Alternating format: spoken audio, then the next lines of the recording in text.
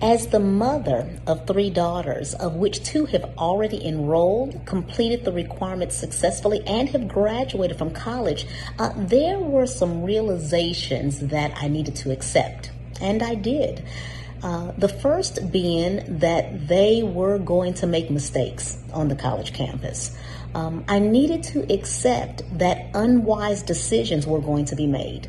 I needed to accept that there needed to be less of me giving advice and more of them seeking advice while on the college campus. That meant less of me doing this and more of them asking questions on their own. I needed to accept the fact that I needed to let go.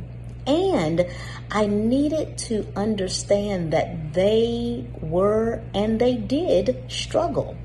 And that's okay, because struggling is normal and it's natural.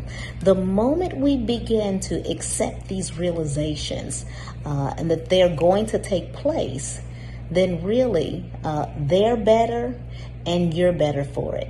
Take my word. Shortcast Club.